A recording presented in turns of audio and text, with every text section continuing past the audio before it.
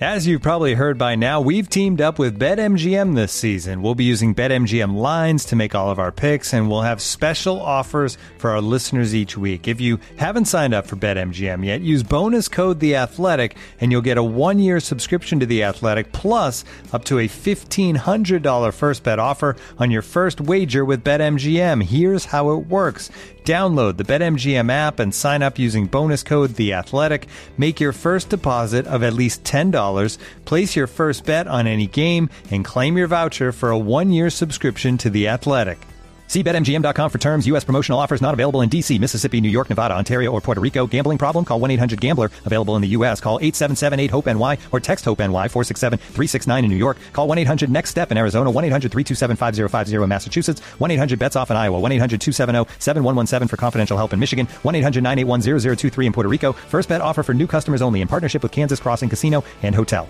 Don't forget, if you haven't signed up for BetMGM yet, use bonus code The Athletic, and you'll get a 1-year subscription to The Athletic, plus up to a $1,500 first bet offer on your first wager. It was beautiful, just getting back on the field, having fun, being around my coaches and team again. It was just a beautiful day for me, honestly. Solid. I mean, he's got a little bit of ways to go. Conditioning will be a question, that's for sure. But just watching him, his retention, his recall looked pretty good. And, we did some of the things that, he does well. He was out there doing them. So it looked good. It was all promising. All right, that, of course, is Brian Robinson and Ron Rivera talking about the fact that Robinson practiced today on Wednesday, 5 weeks after, a horrific incident. As we know, he was shot twice. Somebody was attempting to rob him, assault him. Not good, but what's great was seeing him back out there today. And we're going to discuss that with our friend Michael Phillips from the Richmond Times-Dispatch. Howdy. Michael, appreciate you being here at the last-second notice, per usual. In addition to that, after Michael and I talk about the day in Ashburn, I will play my conversation with former Washington head coach Jay Gruden. Talk to Jay about, he is, of course, Michael, famous for mentioning a code red situation during early in his career, and kind of got his view if he's sensing there's a code red situation going on here now after another tough loss. So we'll get to that. The very best part of the code red game is that it became an iconic game.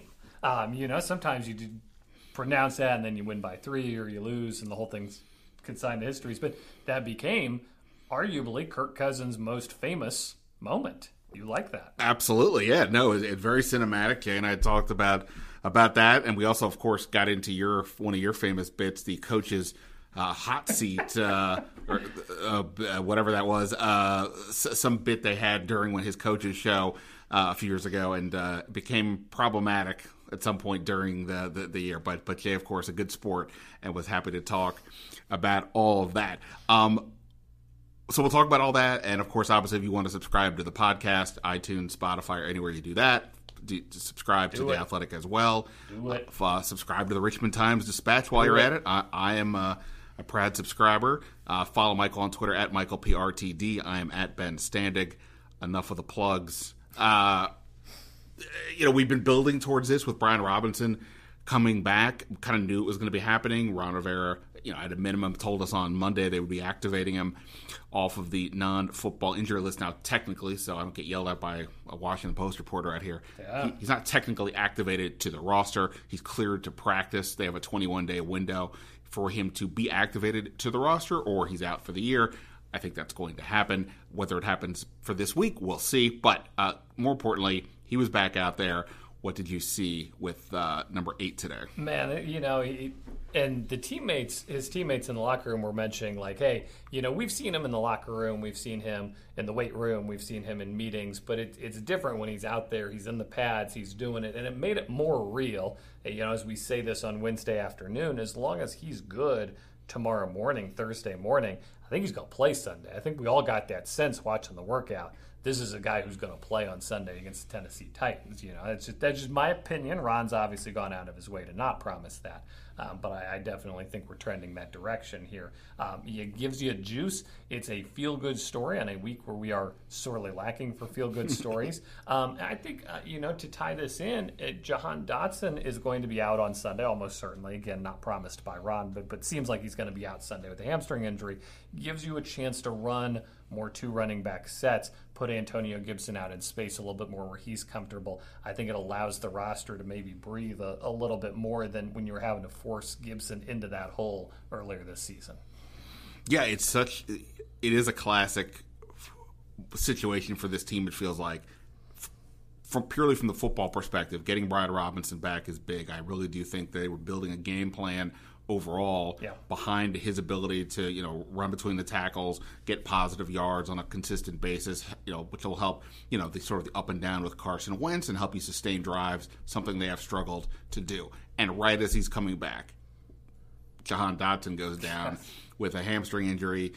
He suffered in the Dallas loss. He could be out 1 to 2 weeks, Ron Rivera said initially, but we don't have anything definitive on that. And then we also have Sam Cosmi. Yeah. Thumb surgery. He's out. I don't know how long. As reported by Ben Standig. Nicely done. I got that one. I've heard different numbers. I don't know, but you would imagine if you're going to have surgery on your on your thumb, you're going to be out a little bit. So that's on top of the benching of Trey Turner for Sadiq Charles. On top of they're already on their third center. Lots going on, but getting Robinson back is a big deal for sure. I was asking some of the players, like, we talk a lot about this in terms of football, but in terms of like life stuff, like what perspective do you gain from being around this situation? And just for you, maybe not so much today, but when this happened initially, was there anything like that for you where you're like, wow, this is like, somebody we all know that, and I think the jarring things about it were it was daylight. It was 6 p.m. or 5 p.m., whatever it was, I forget.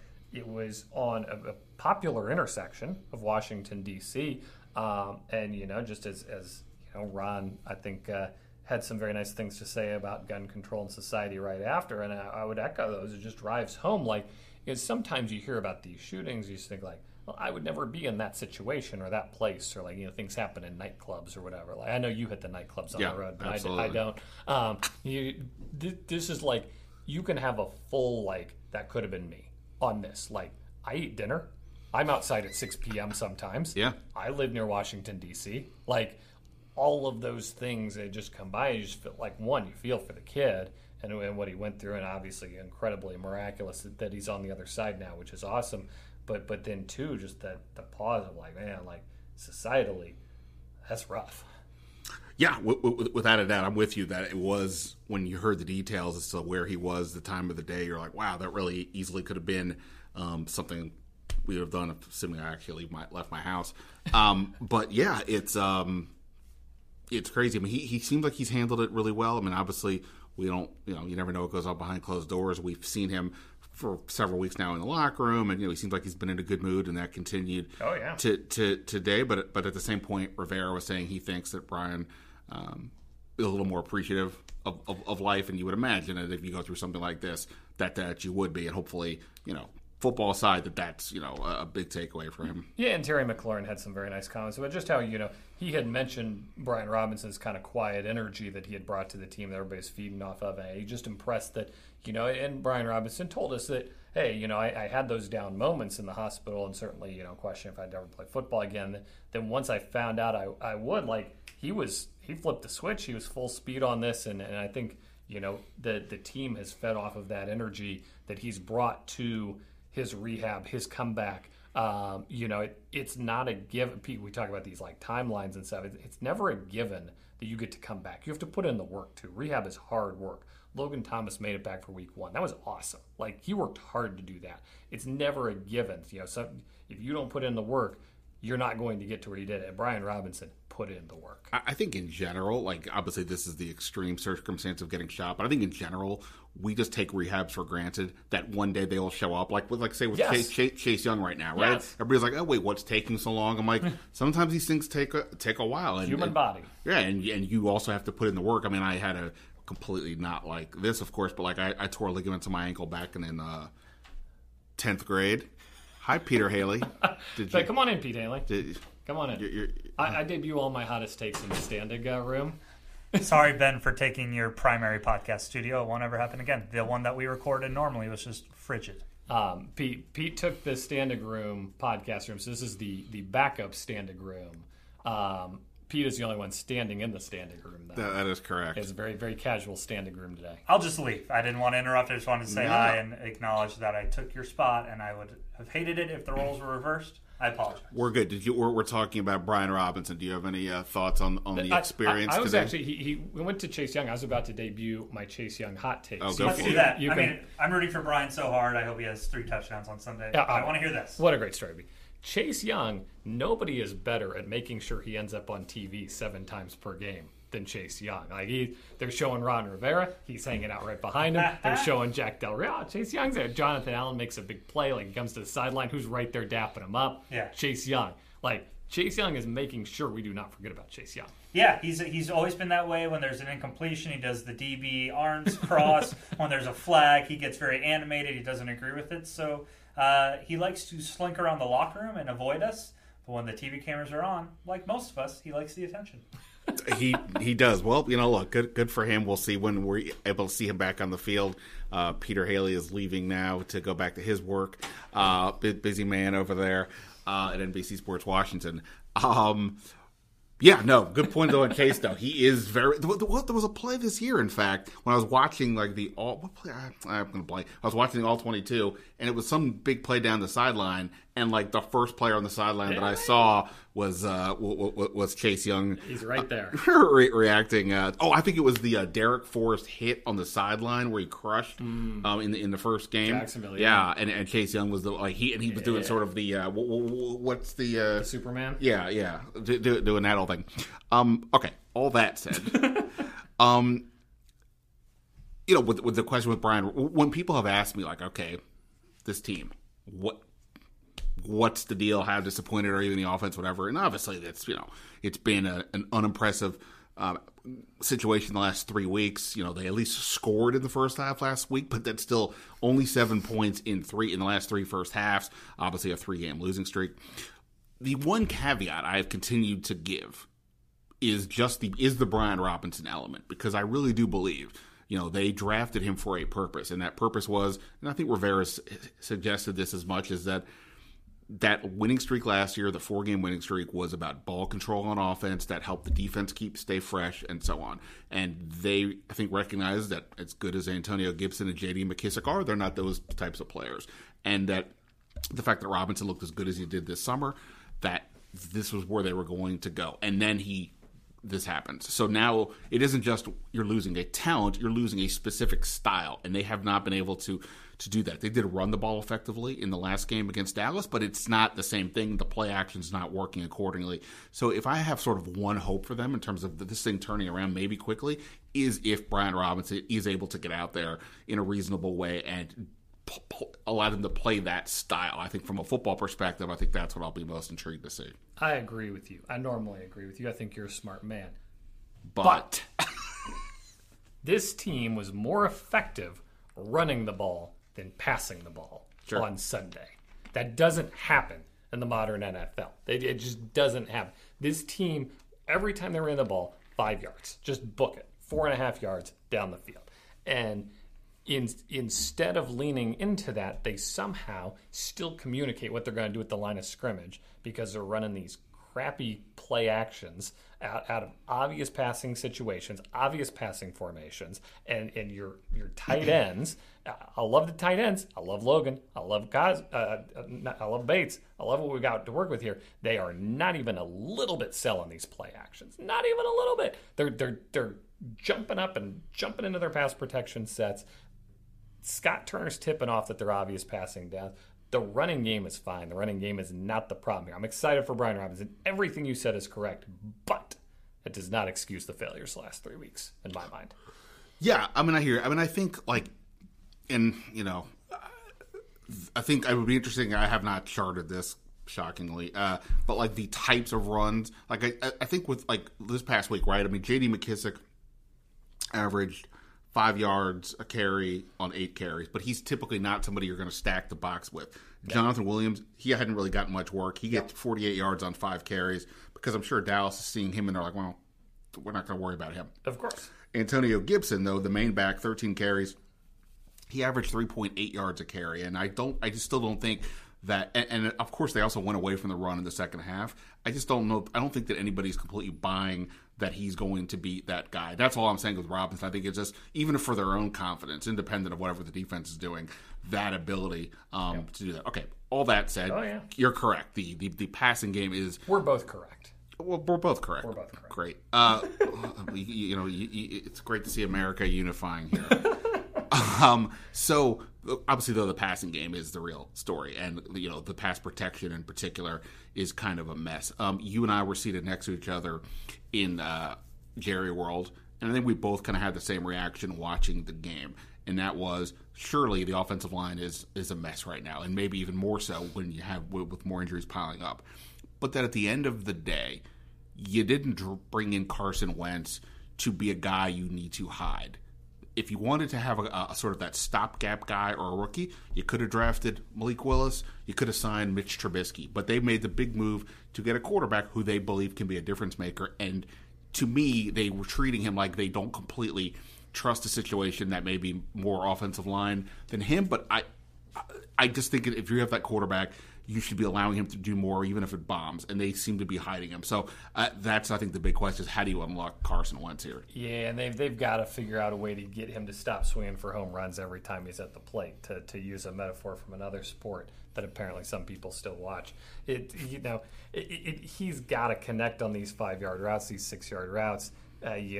If nothing else than to set up the stuff down the road. He is turning down completions. He is turning down incompletions, as we saw on the intentional grounding where he could have thrown it away quicker but didn't. He is committed to making every play an absolute home run play, and it is to his own detriment and to the offense's detriment right now. But you're right. A minute before halftime, 2 timeouts, and they just sit on it for 45 seconds and then fling up a prayer to Terry that obviously he was absolutely not expected to catch in any way. That, to me, it was like, oh, shoot, like they are more worried about him turning the ball over than they are optimistic that he's going to make something happen. Absolutely, and I talked a bit this at length in the recap podcast. You can go check out my thoughts there if you didn't hear that about that. That's specifically that end of the half. Anything else for you with regard to something that we either heard today? We spoke to Ron Rivera, Carson Wentz, Brian Robinson, along with the locker room. Anything else from that you took of interest, or anything else heading into this game against Tennessee that you would like to note? I think this is a fascinating stretch here because after this game, you're on the short week, and generally speaking, teams don't shake things up on the short week. So anything we would see, we'd be seeing now. I think the only thing that we might be seeing is some sort of William Jackson situation, St. Juice, maybe shuffling that up. We won't see that until Sunday, of course, if we see that. But, on the whole, you're committed to what you're doing for 2 more weeks. If they don't find a way to win these, you have a clamoring for change on the long week. Though you come back from Chicago, everybody sits around for 3 days. That's when change happens. So, we're not at code red, I guess, on the change watch. But we're maybe a week and a half away from being there. And to the point about like what else they might do, Ron Rivera gave an interview to J.P. Finley. Yeah. Boy, it's a lot of NBC Sports Washington mentions here. Yeah. Talked to J.P. Finley and said, sucking up to Leonsis. I get it. That's definitely not happening. But in terms of he said something. He was asked basically, if some of these issues continue, could bigger changes be in the works? And he said effectively yes, and we may be even close. Yeah. So today I asked him, well, what does that mean? Because we're all going to think quarterbacks and the coaching staff. And he said, quote, in my mind, it's we'll see. I mean, we got time. As each game progresses, we will evaluate and we will go from there, end quote. So he really didn't say much, of course, but I guess that is the question. Like, I mean, unless he's just putting words together to form a sentence, then like if what he said has real meaning, the only real two things would be effectively the quarterback, which I don't see happening, or a coaching change on the staff, and that doesn't seem like a thing either. I mean, the defense has been okay the last few weeks, and is it just that? Is he just putting words to form a sentence, or is there something else that could be considered a big scenario? I think it's like when your parent threatens you with a consequence, but they don't know what the consequence is. Yeah, I'm going to punish you for that. What are you going to do? I don't know, but I'll figure it out. Like, I think he gets that everybody's really mad about this start, and he needs to do something. I don't think he knows what he wants to do. I don't think he knows what he's going to do, but I think he has picked up, correctly so, this is not sitting well with the fan base, and if it continues, he's going to have to do something. What did you make of it? Because Monday, today's Wednesday. Monday we got him after the game. We were both at the airport actually. Yep. On the way home, it was a very interesting conversation on a lot of fronts, including him saying that he appreciates the frustration that's out there from the fan base. He dropped a couple of words that needed to be bleeped if we were on TV type stuff. To your point, I think you make a good point. Like, it feels like he knew he had to say something, but didn't quite know what to say, and maybe the curse words kind of like helped to show frustration. But I think he's genuinely frustrated. I think fans don't give him enough credit for that. Like, I think he thought this would work, and it's not working, and I think it bothers him. That's very different from knowing how to fix it, and that's very different from owning the problem, which we've only seen bits of so far. But this is a problem made by the GM, the coach, and the people the coach brought in. And that would be Ron, and the people Ron picked. This is Ron's situation. He owns it. He's got to find his way out of this. And he did it before. He did it in Carolina. He became Riverboat. We can't rule out that he's going to find his way out of this. We're just saying he's got to do it. Look, even last year they were 2-6. We were all writing off the season, and they won the next 4 games. Exactly. So we'll see. Last thing, and then I'll let you go back to your life. The Dan Snyder of it all. We see him out at the field the other day. First time we've seen him in a public setting since the season started. I asked Rivera today, kind of, when's the last time you talked to? He was there. When's the last time you talked to him? He didn't say anything in terms of like the football stuff. He just said that he had a chance to say hi to him and Tanya Snyder, Jerry Jones, Jason Wright. That was about it. But just in general, like, what's your view of the Dan Snyder of it all? The fact that he was there and having that sort of public photo op with Jerry Jones. I thought it was a good question by you, by the way. I think that's the ring you have to kiss. Like, if you want to hang on to your team, if you have Jerry Jones on your side, you can do whatever you want in the NFL. Like, they can't kick you out if Jerry's on your side. He controls too many votes. He's too influential. I think it was Dan making a statement of either like, hey, look, Jerry still supports me, or of going out there and outright groveling Jerry to continue to support him. That's the most important vote Dan can have in his corner right now. He needs to make sure to tend to that. In terms of Ron Rivera's job status, the wins and the losses will determine a lot. But I also think where Dan Snyder's head is at is a factor here. We're still waiting for the transcript to come from Congress. We're still waiting for the Mary Jo White report to drop. In terms of Ron Rivera's job status, wins and losses sort of aside, what do you think is how do the outcomes potentially swing depending on what we get back from these reports? I'm not quite prepared yet to declare Ron on the hot seat. I said coming into the season, I thought Ron was fully safe at the end of this year, mostly owing to the ownership status. And I continue to think the most likely outcome would be some sort of he gets stripped of his GM role as opposed to he gets outright fired. I think just because of all those wins that are swirling, and because of how loved Ron is nationally, I don't think Dan can touch him. Fair enough. Go read Michael at the Richmond Times-Dispatch, at Michael PRTD. Let's get to Jay Gruden. I'm excited about this. Let's do it. I'm not going to listen to it live, obviously, because we're sitting here. But as soon as this is released, I love Jay. Jay's the man. I know this is going to be a good chat. Absolutely. He is fun. Michael, appreciate it, man. Take care. All right. Before we get to Jay Gruden, just a quick update here on some other injury notes. So we'll see again if Brian Robinson is fully activated to the roster this week. Same thing with Tyler Larson, who is back. Same as Robinson, his 21-day window started today. He obviously had his Achilles injury, and look, he could absolutely be a starter again, considering where they're at the center position. Cornelius Lucas was filling in at right tackle today without Sam Cosmi there. That's to be expected. In addition to that, no Dotson, no Cosmi at practice today. Percy Butler was a DNP with a quad injury. Milo Eifler, hamstring, he was out. And Curtis Samuel was out today as well with an illness, so we'll see where he is at.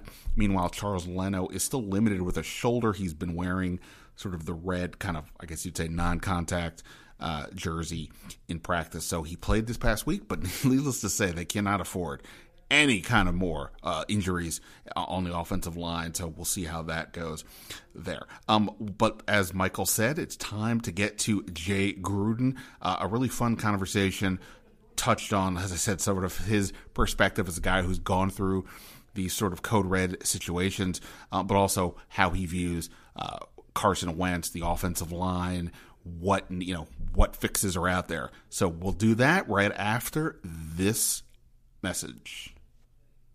Looking for an assist with your credit card, but can't get a hold of anyone? Luckily, with 24/7 U.S.-based live customer service from Discover, everyone has the option to talk to a real person anytime, day or night.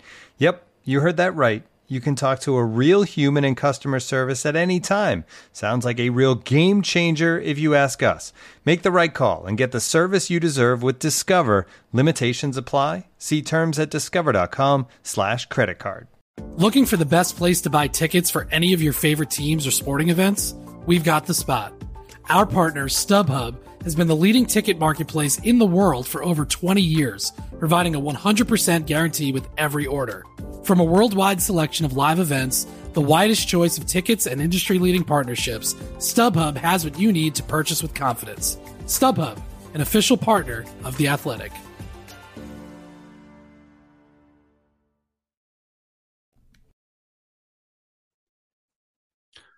All right, he is back to talk about the Washington Commanders and all things NFL. He is, of course, former Washington head coach and the man who's a sports bar fanatic on Sundays, Jay Gruden. Was it 3 for 3 since I've been asking you? Did you make it back to the same place again? Yeah, I have to. I have to watch all these games. It's important for my podcast abilities.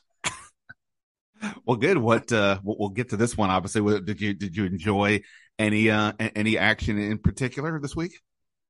Well, there are a lot of good games. There always are a lot of interesting storylines, and the one thing I've really realized, other than the Eagles who are 4-0, there's a ton of parity in the league. So right now, if you're sitting there at 1-3 or 2-2 or 3-1, I mean, it's going to be a dogfight, and it's going to be a lot of battles going on to try to get to the first 9 wins or 10 wins, and that'll get you in. So there's still a lot of football left, but a lot of parity. Guys are struggling on both sides of the ball. Some guys are playing better than others, but at the end of the day, if you can stay healthy, eke out a couple close ones, it'll do you a lot of good coming late November.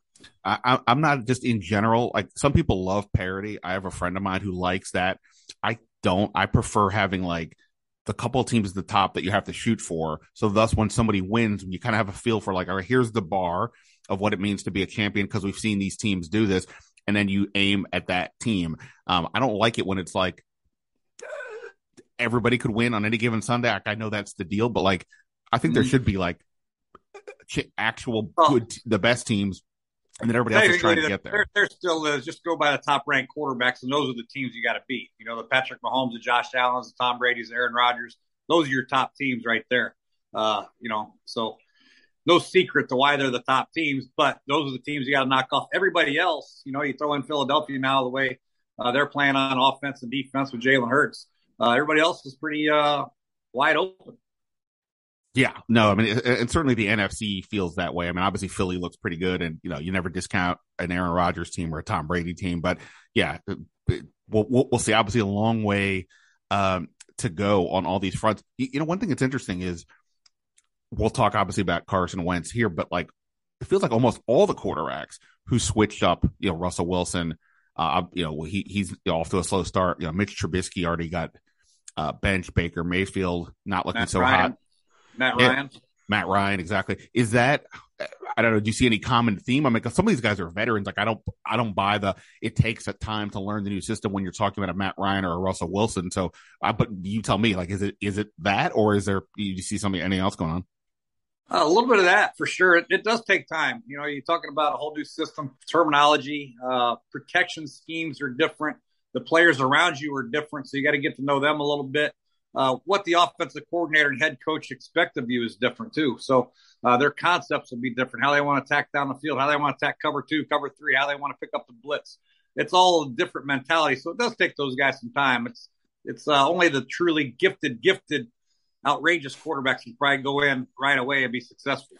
I guess that's the thing, is like those guys skew the bar for what we expect. I mean, I live in the real world, and like, you know, when Washington is looking for a new quarterback, you know, when you were there and here, or whatever, and like, I get it. There's only so many of the difference makers, but that's what the franchise quarterback. You're always looking for that guy. When it's not that, it's like, it's like with Kirk. I mean, Kirk is a good quarterback, but he's never quite gives everybody the feeling of like he's taking us to the top, and thus it leads to frustration versus like, hey, he's actually pretty good, but he's just not that guy. Yeah. Well, you have a lot of guys that can win a lot of games for you, but they won't win games for you. They will rely on people around them, but they can do enough things to get you wins. There are other guys now that you don't have to play worth a damn around them, and they'll still get you win. You know, some of these guys are just that talented. So, but there's only a couple of those in the universe, so don't have to worry about that. No doubt about that. By the way, we're talking on a Wednesday morning. Did you see the Aaron Judge home run last night, or did you even care? Yeah, I saw it. Yeah, that's historic. Beat Roger Maris's record, so that's exciting. I wish I could have been that fan.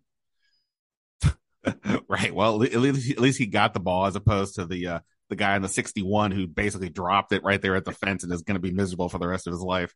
On that one, do you just for fun, do you view, some people are playing the game of like he's the clean home run champion versus, you know, Barry Bonds has the record, but everybody views it as tainted. I personally am like, look, they played the game. Those are the rules. They weren't testing the people. Whatever. That's what happened. He's the record. Then move on. But you have a care about that?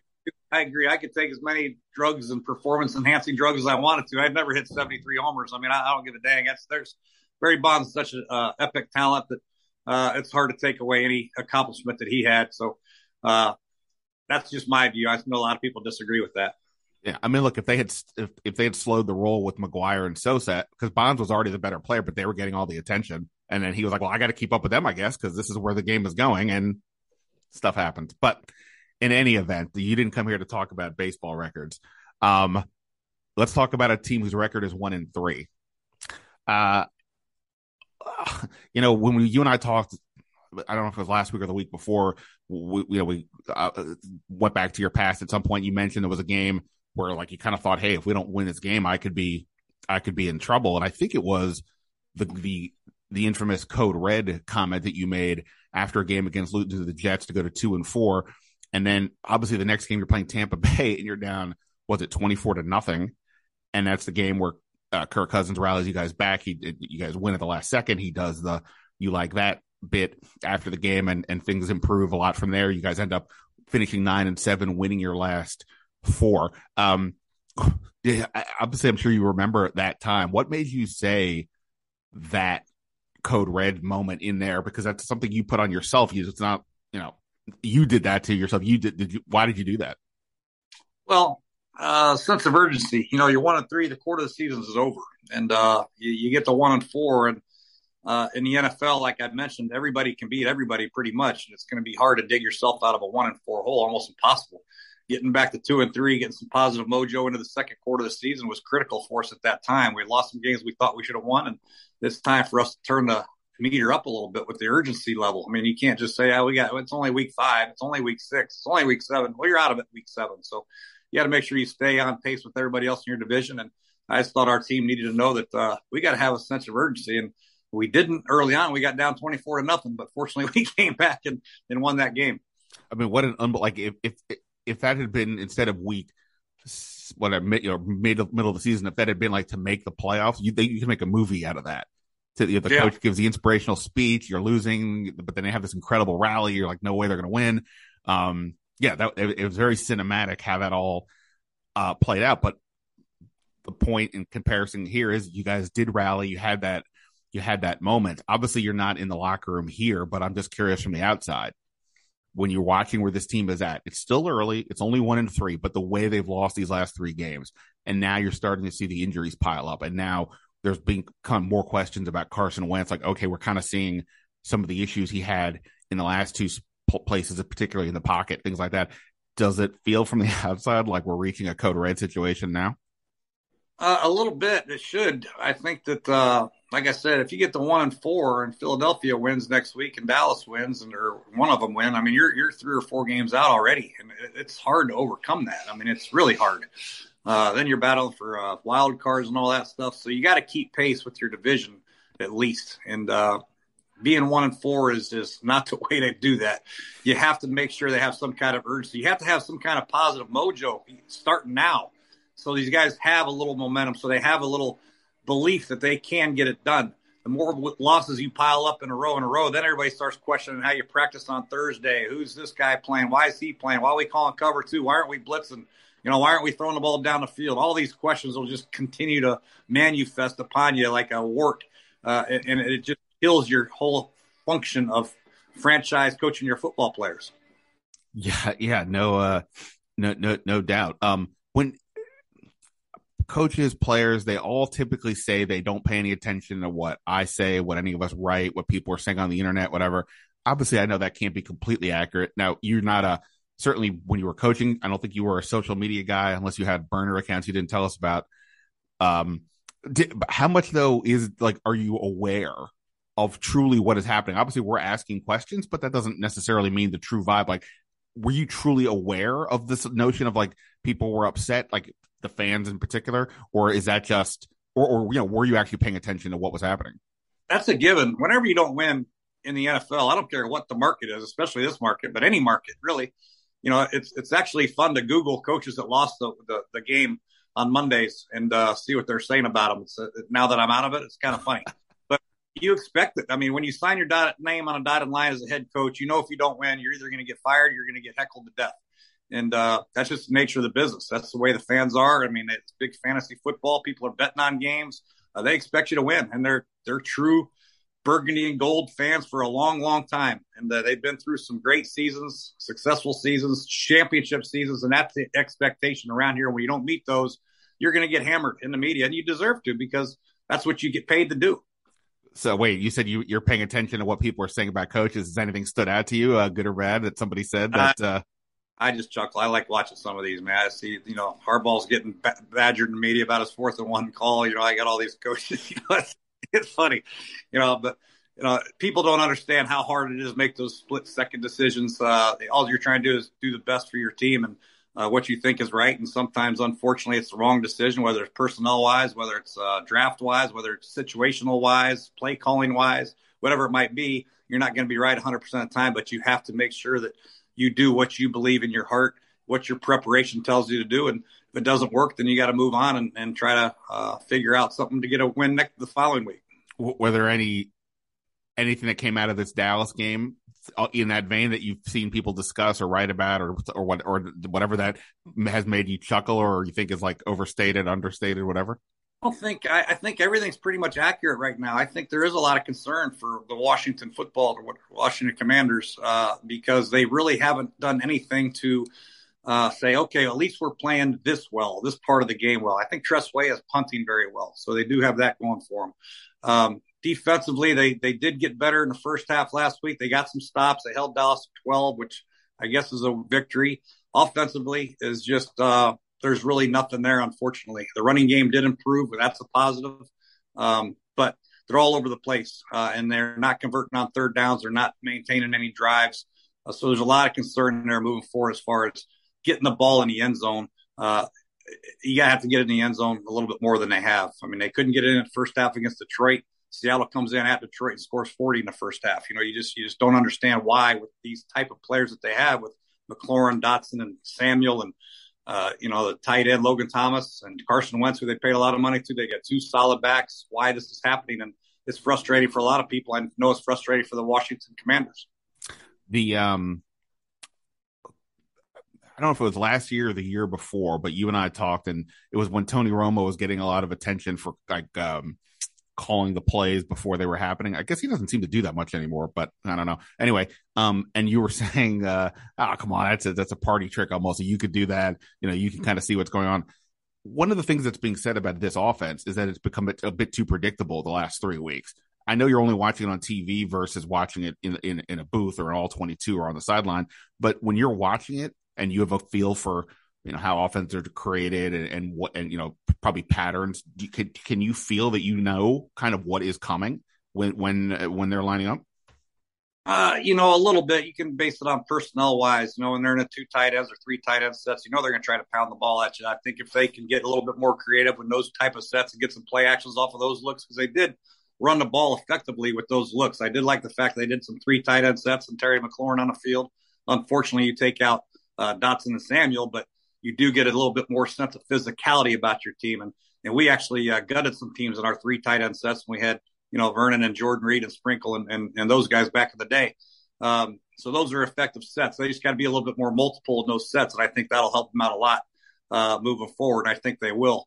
But no, you can tell when they want to run the ball. I think when your head coach says you're not running the ball enough in the media, then the next week you pretty much know that they're going to run the ball first 10. That's just the way it is. I mean, You want to be a physical offense, and the only way to do that is to try to pound the ball. And they did an effective job against Dallas doing that on 1st and 10, 2nd and short a few times. Just an unfortunate thing. Penalties hurt them. And then when they got to 3rd down, they couldn't convert. They took a couple horrible sack intentional grounding plays, which took them out of some drives. They just got to eliminate those idiotic plays, and they have a chance. You mentioned play action, and I think like the sort of the simplistic view is if you can run the ball and you continue to run the ball, then the linebackers are going to have to, and the safeties will have to respect the run. They move up. Now your receivers go down the field behind them, et cetera, and you have a lot of fun. But even though they did run the ball this game, it didn't seem to make any difference to Dallas. And Carson Wentz's play action numbers, which historically have been pretty good, are definitely down this year. Can you, from your view, can you see what is not working with the play action? Are the defenses just completely not respecting the run at all, knowing that with the offensive line they're going to be able to get the Wentz? Or what are you seeing that the play action is not working?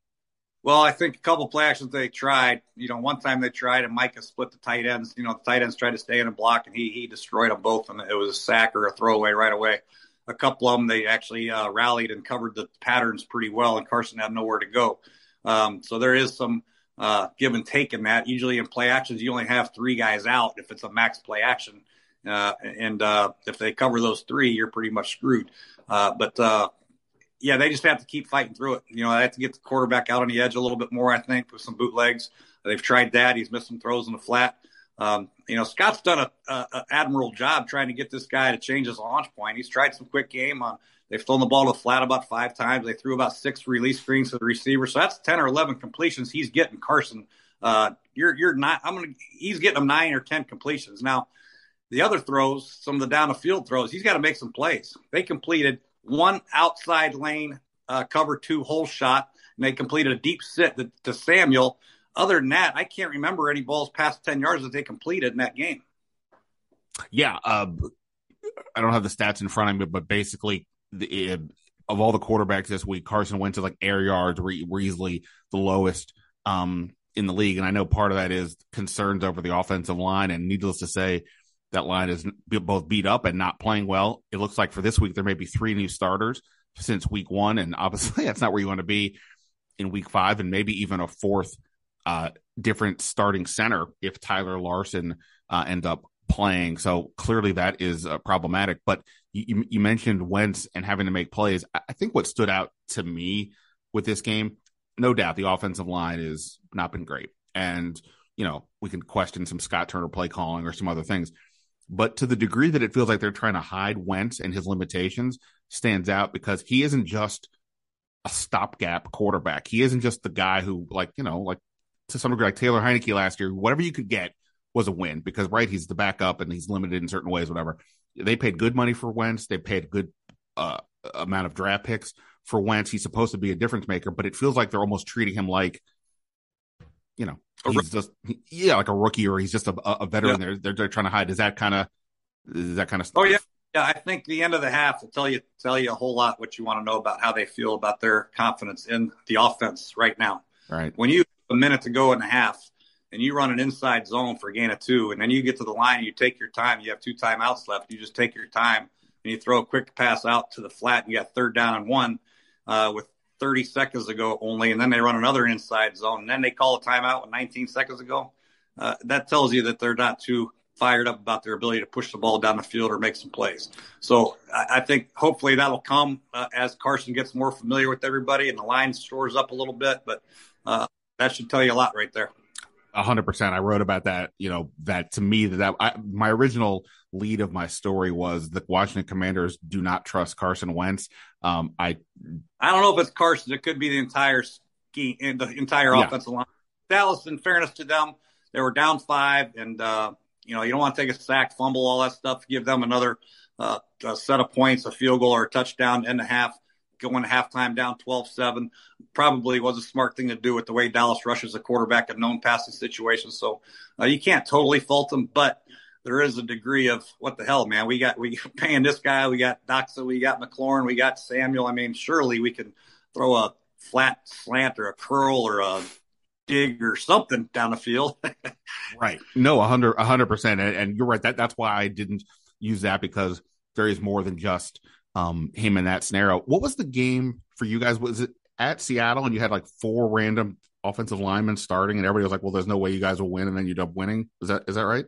Yeah, Seattle. Yeah. I don't remember. I can't remember who our guard was at the time. I didn't know his name. I think I put names on the helmet in practice on Thursday. We're teaching the snap count on Thursday in 2 minutes, all the signals again, and it was a nightmare. It was brutal. But a lot of teams are going through this. It's not like Washington. Ho hum, we're the only team with injuries.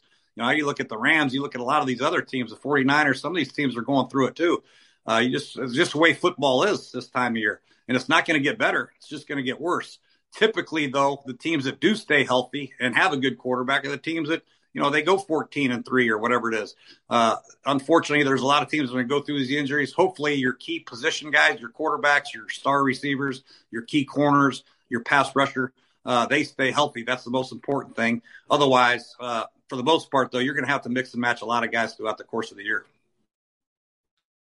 I'm trying to remember here. It looks like Rouye and Tyler Catalina had just made starts the game before. TJ Clemmings, I think, was involved. TJ Clemmings, yeah, he was there. Yeah, but you guys were down everybody except for Morgan Moses. It looks like in that game. I remember, and I'm sure Scott Turner was going through the same thing. I can remember one of our coaches in the press box recommending a 7-step drop, and I yelled at him. I said, "Are you effing kidding me? I mean, we can't block me right now. How are we going to block these guys at Seattle on the road when they're teeing off?" So yeah, it becomes very difficult as a play caller when you have very little confidence that you can protect your quarterback. And your job as a play caller is to, number one, protect your quarterback. And Scott's battling. I know he's battling that in his mind right now, trying to be aggressive yet trying to protect his quarterback. That's a fine line. Yeah, no doubt. And obviously, when I look at the all 22, it looks like on the play calling, they're still trying to send the receivers, beyond the chains. And when at least on one of the, I can't remember if it was the intentional grounding or just another play where Wentz had to throw it away, but the pressure is on him before any of the receivers even turned around. And on the intentional grounding play, the first one, they had 8 people in to block, only 2 receivers in the pattern, and Dallas rushed 5, still got in. And so when he goes then to roll out to find somebody, he has only 1 receiver to that side of the field. He was covered. It's just nothing is working right now. Is there that situation where you should know that as a quarterback? I got no outlets. I got nothing. I got to throw this ball away. I mean, what's going to happen if he scrambles for another two seconds? Nothing. They're blanketed. Throw it over the quarterback, the coach's head, and call it a day. Instead, they took a 12-yard sack and got intentional grounding. Yeah, and I think that's the part that's where it's tough. It's the line, it's the quarterback, but the combination of this is really become unsettling for them. Rivera sort of hinted at, not to us in the media group, but to JP Finley with NBC Sports Washington, that potentially there could be some big moves coming, maybe not this week, but like on deck. He didn't specify what. We're going to talk to him in a little bit. And obviously you're not in his head, but I don't even know what that could mean. I can't imagine they're going to bench Carson Wentz. I can't imagine they're going to make any kind of staff coaching change at this point, but who knows? Is there anything independent of what he's thinking? Is there anything for you that you would say, if I'm going to have to do something radical right now, I would do X? Is there anything that kind of stands out to you? Well, I think that radical would be changing quarterbacks. They're not going to change coaches right now. Obviously, coordinators or any of that. I mean, who's going to call plays? I think the radical move, if you're talking radical, I mean, offensive line changes aren't that radical. It happens every week. The receivers are the receivers. The defense, they're not going to make any radical defensive changes. Who are they going to change them to? The radical change would be a quarterback. The one thing Taylor does bring to the table is the ability to scramble and make off-schedule plays. And if you have a line that's struggling protecting, sometimes if you have a tough little gritty quarterback that can move around and scramble and run for 12 yards on 3rd and 8, I mean, that keeps drives alive. So that can be effective. You lose the arm strength, you lose the experience, but you do gain a little bit of backyard football, which might be necessary in the coming weeks. Yeah, he was asked specifically when everything's starting to mount up, do you at some point have to consider bigger changes? And he said, quote, yeah, you do. It's something that we have to address if it gets to that point, and we're getting close. To be honest, we're getting close. And then he just kind of goes on from there. And that's why it's like, okay, well, what does that even mean? And whatever, sometimes people just put words to form a sentence and it doesn't have bigger meaning than that. And you obviously have been in a situation where you get asked a question, you have to provide an answer, so maybe it's just that. But yeah, that's the thing, is like they have so little depth options. Even if we wanted to say there was something else beyond the quarterback, I don't even know what would be that they could even do. Like William Jackson had a poor game the other day, but the backup cornerbacks are guys who have no experience. So I don't see how that's a thing. Their offensive line, they've already changed 3 starters at this point because of injuries and not benching. So I don't even know what else it could be other than a quarterback, if it's actually a big thing. Yeah, I don't know. They get the running back. Maybe it's Robinson. I don't know. Who knows? But yeah, I think drastic is changing staff members, I guess, or quarterbacks is the only thing that when I hear the word drastic, that's what drastic means to me. But, you don't ever try to put words in somebody's mouth when he makes a comment like that. But if you're making drastic changes, that's the only drastic things I can think of. Obviously, Rivera he's got sort of final say on everything here on the football side, which is obviously something you were not afforded the opportunity to, which I know we've talked about before. Would have been obviously great to have that. At some point, though, the owner, who has ultimate say over everything, would presumably stick his head in the door and say, hey, how we doing? What's going on? When you were, I don't know if it was towards the end for you, but like what were you having regular conversations with? I know you had Bruce also, but were you having regular conversations with ownership about, hey, what's going on? And if so, what were the nature of those kind of talks? When it was towards the end, and I knew it was towards the end, I had no conversations at all. That's when I knew it was the end. I thought, when the owner starts coming in pregame, stops coming in pregame to wish you luck, you're done. He stopped talking to me in preseason training camp. They didn't give my coaches another year under contract, which they did every year that I was there. You just know, and it's, it was tough. But yeah, I'm sure they're communicating a little bit more, but for what? Ron has total say over everything, so he doesn't really have to communicate a whole lot unless Ron needs some money for a player. Maybe they're making a drastic change with a major trade. Who knows? Maybe that's it. Anything is possible. One last thing about sort of your time. There was a unfortunate named segment during the 2018 season during your TV coaches show, the hot seat challenge. I assume you remember that. Yeah. Oh yeah. Like I mentioned that in the story I wrote today, because in the templated article I had to write for The Athletic, one of the questions was just what's the status of your coach for the rest of the season and beyond. And I brought that up. And obviously when you hear the name of it, what an insane name of a topic, like whether you're talking about, Bill Belichick, who's not getting fired, or any coach, that's an insane thing. At what point did you, when you first heard what this was, were you like, wait, what are we doing here? Or what point did you realize, like, what is going on here? It wasn't supposed to be like that. I made it into that as a joke, but it really was kind of a serious joke. I was kind of famous for my sarcasm. It was really true. But it was supposed to be just a hot question, a hot topic of the day was what it was. But I made it to my seat is hot. Well, I mean, it's an unbelievable because that's, unfortunately, that's where we're at. Like, people are starting to ask that question if that's where we're at here. We'll see about that. All right. Well, we didn't talk too much about the defense or the upcoming opponent here, Tennessee. Obviously, they've got Derrick Henry, which is a load to deal with on the ground. Was there anything from the defense that stood out to you this week, or is there anything in terms of this Tennessee matchup that you kind of want to make a note about? Well, obviously, when you talk about the Tennessee Titans, you talk about physicality and you talk about Derrick Henry. So, they have done a better job stopping run the last few weeks. When you played Philadelphia, you're a little concerned, and some of these other teams that gashed them a few times, Detroit, but they have stepped up a little bit, stopped the run a little bit better, and they're going to have to this week. They're going to have to load up the box. And if you're going to load up the box, then your corner's got to hold up. Williams got to step up, play a lot better. Obviously, St. Juicy, he's playing pretty good. Cameron Curl's going to have to be physical in the running game. So I think they can do that. Force Tannehill to throw and try to keep him in the pocket where he can't run and hurt you with his legs, and make these receivers beat you, which I don't know if they can or not. I'll ask you this. You can just tell me to buzz off. When you're the coach of this team, or any coach, but and things start to go wrong, everybody kind of starts pointing fingers and, Jay Gruden couldn't get the job done or whatever. And now, since you were let go, they did make the playoffs the first year, but they haven't had a winning season since.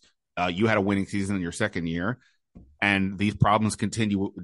Organizational things beyond Ron, as we know, but just on the field as well. Do you kind of look at that at all and be like, you guys are all trying to pin this on me that here's a. Well, there's a couple things there that I think that a lot of the things off the field were magnified and had no effect on our job as coaches coaching the football team. We try to keep football, and everything else, it happened, we didn't even really care about. So a lot of that stuff is just swept under the rug as far as I'm concerned. When it came to coaching football, I thought we did a good enough job. We had all the things needed to coach our football team. It's just we had a lot of injuries, and then some of the decisions we made personnel-wise weren't, I think, in our best interest as an organization. Unfortunately, we made them anyway. But as far as football is concerned, when you lose games, a lot of people who have the Twitter accounts, a lot of the players, the bad eggs who have the Twitter accounts or are negative on Twitter, those are the ones that get magnified and make your team and your organization look stupid. It's very important for Ron to make sure he keeps a tab on these players, make sure everybody's positive, saying positive things about the locker room, about the meetings, how they practice, and that'll go a long way. But once somebody drifts off and starts tweeting, hey, we had a bad practice, and I don't know why we're playing cover two, I need to rush more, and I need to play more man-to-man, or I need to do this or that, that's when problems occur within your organization. But if you have quality players in there, you'll battle through these tough times, and you'll become better because of it if you can battle through these tough times. Well, Jay, we appreciate you battling through these tough times. We'll give you a couple days to recover from your outing at the sports bar, watching all the games, and we appreciate you coming in here fresh, refreshed, and ready to talk football, even if it's not great football. Yeah, it's great. All football is great. It's fun to talk about. Absolutely. Jay, greatly appreciate it. We'll talk next week. It's an early week next week with the Bears, so you and I may have to have a scheduled conversation, but we'll figure it out. Appreciate the time, and we'll talk then. You got it. Thanks.